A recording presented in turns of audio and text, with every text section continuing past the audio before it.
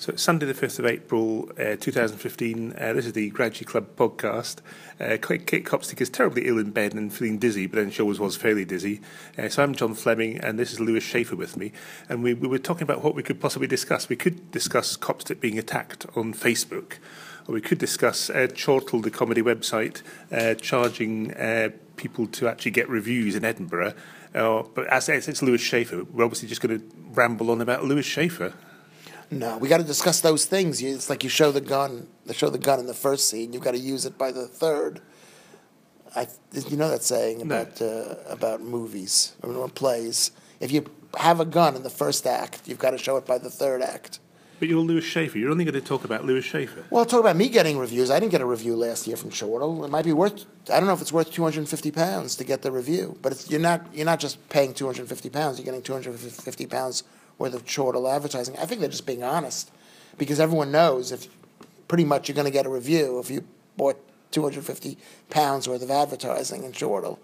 Yeah, but it's like someone saying, well, if you pay me £250, you can choose what subject I write about. You can't choose the words, but you can choose the subject. So I pay them £250 and they have to write about John Fleming in comedy. So there's no editorial control then. You're giving over editorial control to someone else. No, you're not. You're just saying that a space will be made available for you, but that doesn't. I guarantee you, knowing Steve Bennett, he will probably give out worse reviews if he thinks that you're trying to buy him out. He's a proper English guy. He's not gonna give away a nice review. But I think it's the most honest thing I've heard. And he actually is a professional journalist. He's an honest a man with integrity. God help us all. I think he needed to say that, because I think comedians are so stupid they didn't really understand how the world works. Well, someone did tell me. I don't know this is true. Someone told me you could actually buy in at least one of the broadsheets, the big serious newspapers, £1,000 you can buy a review space. I don't know if that's true. I know when I was in advertising sales back in New York, I met some guy who has magazine. He had a newspaper which entirely was geared towards people buying newspaper articles and profiles of successful business people, so they could be in print. And I think for $1,000. He would send a writer to write something nice about, and it would be in this newspaper. I think it's just very, very common. Well, this will be news to people. You actually had a job. I actually had a job, and we would go. I used to work for this publication that was in the graphic design field, and whenever I noticed that a particular product was shown in the editorial, I would call up the company and tell them that they could have. That they should put an ad, and they thought it was contingent on it being in the publication, and it wasn't. It was just a heads up. So how come you're not still an advertising man? How come? Because I did advertising the same way I do stand-up comedy. I lose my interest halfway through. You know, I never complete the sale. I was good for a little bit, and then I just lost interest in the whole thing. Like everything I do, I just lose interest. Like in the show that I did tonight, I just lost interest for a while. Did you notice that, John? I thought you were fading losing interest. I really had lost interest. I just said, "Oh, okay." Like you said, in the first quarter of the show, it was brilliant, and then I thought, "Okay, I've made them laugh. Now it's time to do something else." I just thought I should do something else. And then I came to my senses a little bit later. I thought, well, I better be funny, otherwise these people are not gonna be happy with me. But Copstick and I were going on about how you built your whole career on I'm not a success, but now you're charging £10 to see shows. They're not free anymore, and you'd be worryingly close to being successful. First of all, it's £10 in a basement, not even in the main room of the Leicester Square Theatre. Okay? It's £10. The increasingly prestigious Leicester Square Theatre. It is. It's amazing. I'm honored to be here. I love that I'm here. I love everyone that's here. But it's only £10. I've got friends who are so successful. They're millionaires. And and I would say after 23 years, if you call this success, John Fleming, then I question what you think success is. What do you think success is, John? Not being me. Not being you. Well, I've done a good job of not being you, but I think success is not being me. So to me, you're a success. So what would, if you were successful, what would you be? I would be the next thing that whatever I'm doing now. What, sitting around not doing very much? No, whatever it is, whatever happens next, whatever the thing after that is what would success be. No, I'm not explaining this properly. What is success to me would be charging £11 and having a few more. You can laugh at this, John. Having a few more people in. Whatever it is, it's always more. That's what success is in life. I don't feel successful. But you've just had your 58th birthday. No great secret. No, and that's what gives it a sense of urgency. I'm 2 years away from having a bus pass. Every time I go on a bus, I think to myself, would I give up 2 years of my life to get a free bus pass? And the answer is yes. But can you get a bus pass? Are you a British citizen? I'm a resident. Of course I can. Have you paid national insurance? Yeah, for 10 years, and a minimum amount. So when your career ends, which of course you will never end, you will never die, you will just go on and be successful. This is so weird because this is going to be podcast instead of just a discussion that you can chop up, which makes me seem more interesting. I don't want to do this now because I've just realized that you make me seem so interesting, John. So what you're telling me is you've lost interest in this likely act. I don't want to be here. I don't want to be here now because I'm not going to be as interesting. You've single-handedly made me interesting. I made you, I can break you, and this is where I break you. I'm going to be broken. I'm just going to say that Louis Schaefer's not that funny. He's always writing about Louis Schaefer, and he makes Louis Schaefer seem so interesting, and now listen to him. He can't even string a sentence together. But you do. I don't. And that isn't even a sentence itself. Can't even string a sentence together. It'll be two sentences together. When people listen to it, they're going to find the inconsistency. They're going to say, this guy Louis Schaefer, this is where my career ends right now. So what happened? I blogged about you. I mean, at what point did you suddenly decide I'm not going to be an advertising person? I'm going to be a stand-up comedian, for heaven's sake. Why?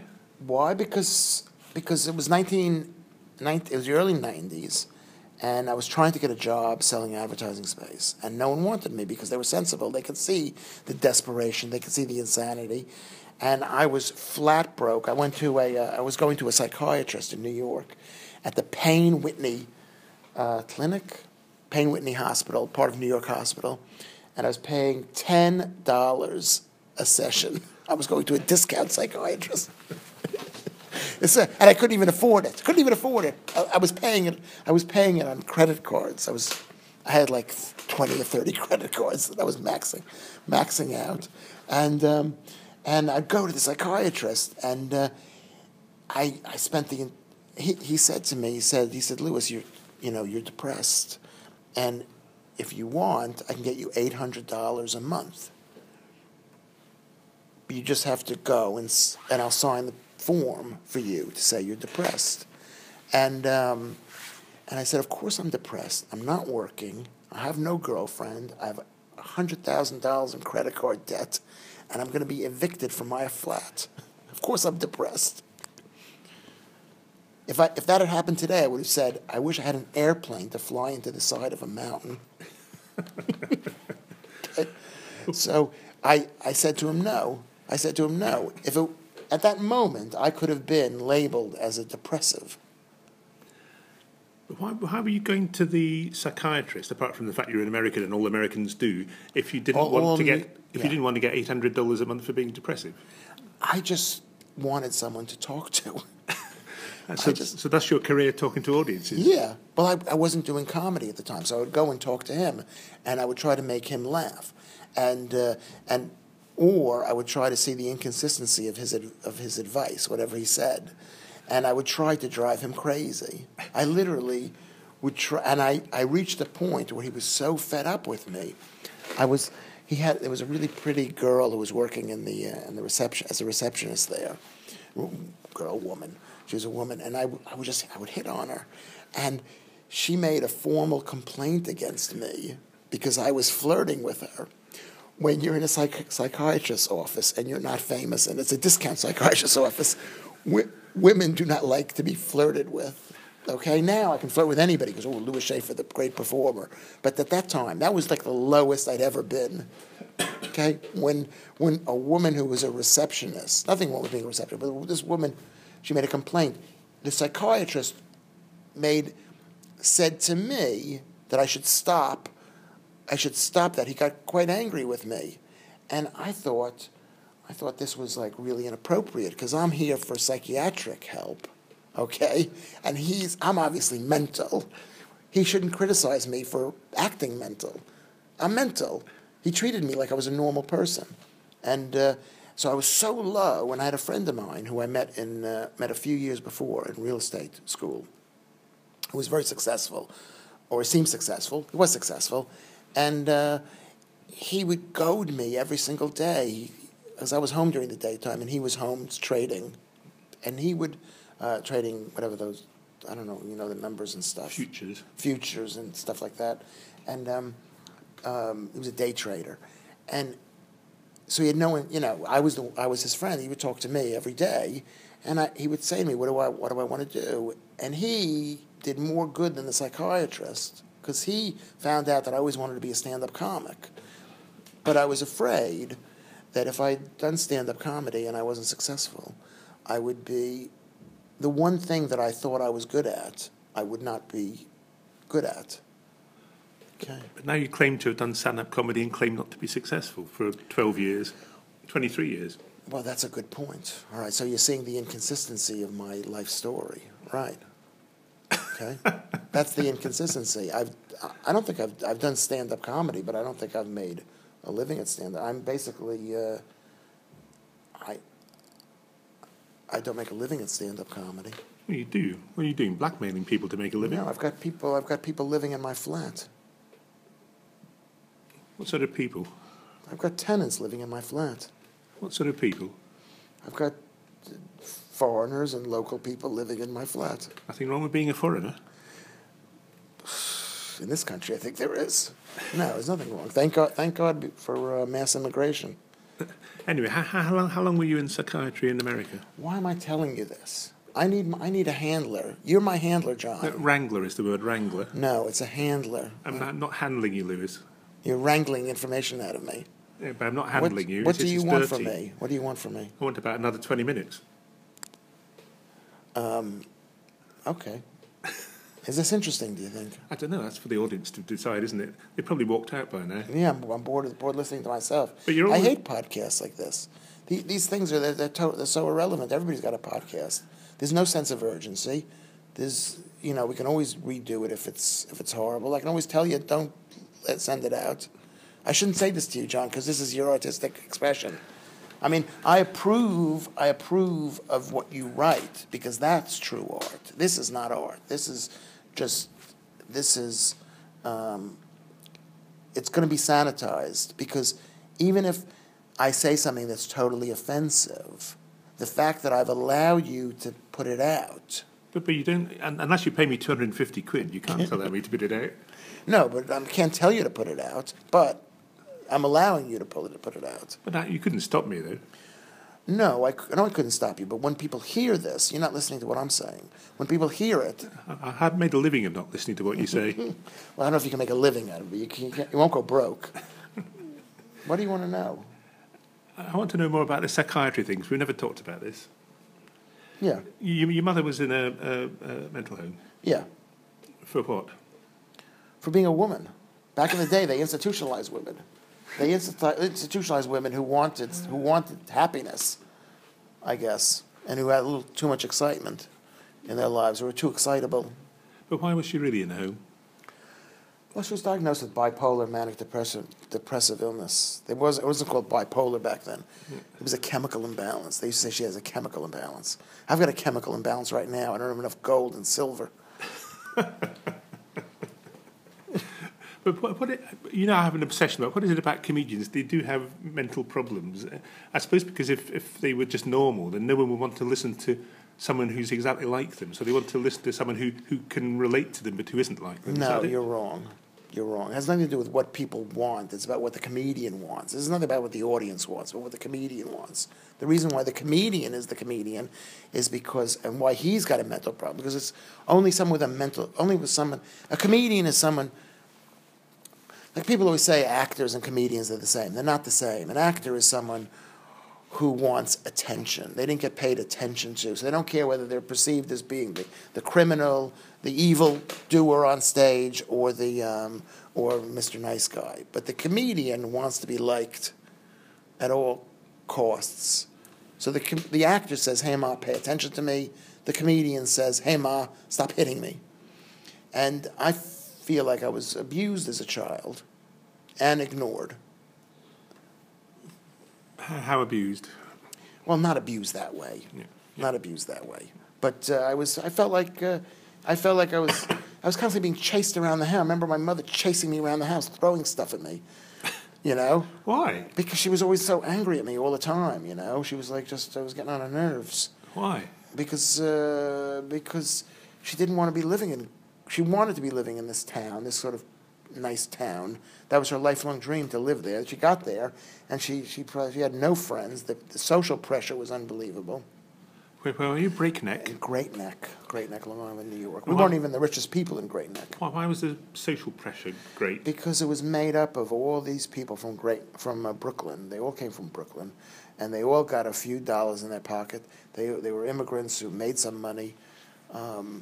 And then, so after the war, they moved to these new houses or these older houses in this nice community, away from Brooklyn, and the whole social structure was gone, and some didn't make it out alive. I guess I hadn't thought about it. Didn't make it out alive?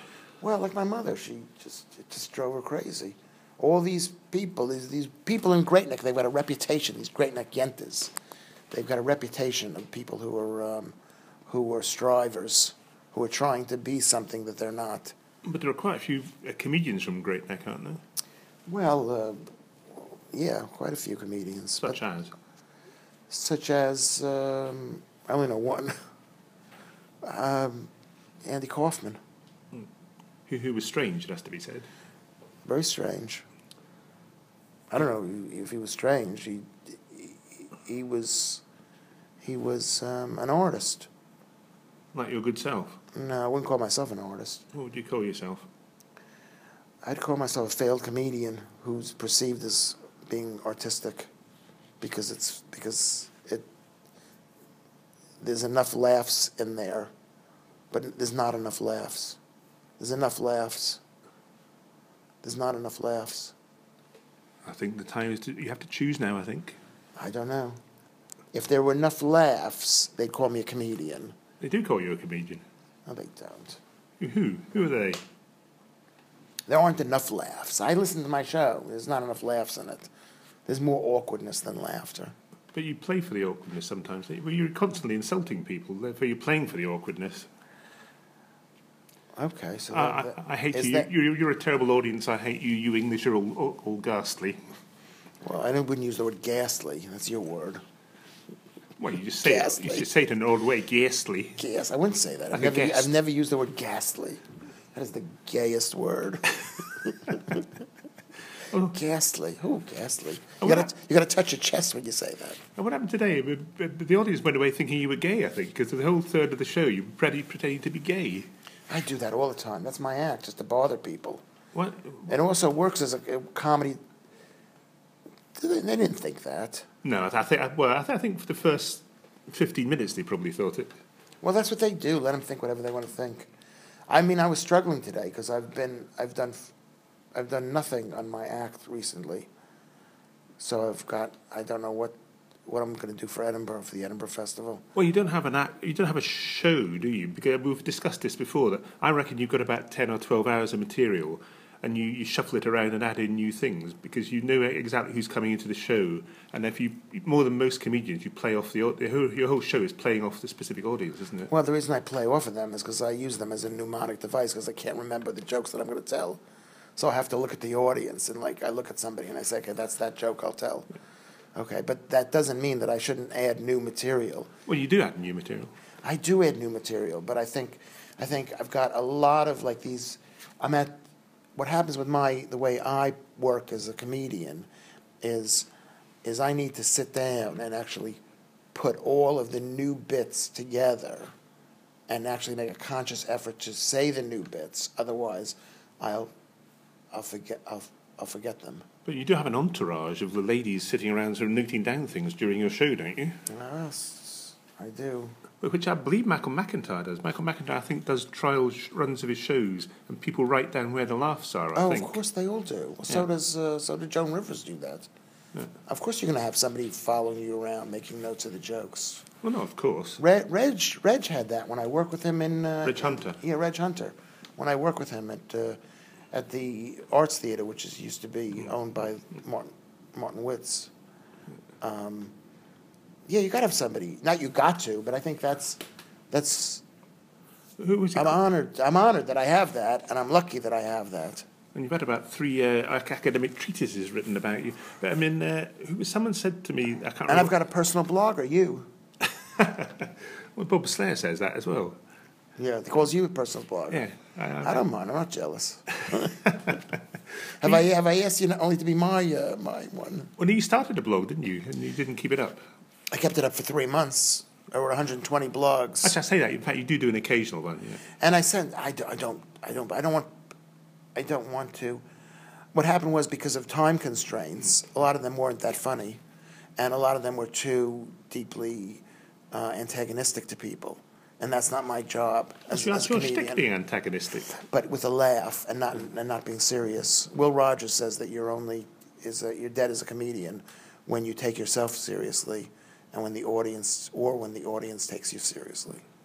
And for a while there, I was taking myself seriously, at least when I wrote it. Of course, later on, I think, well, that's ridiculous that I wrote it.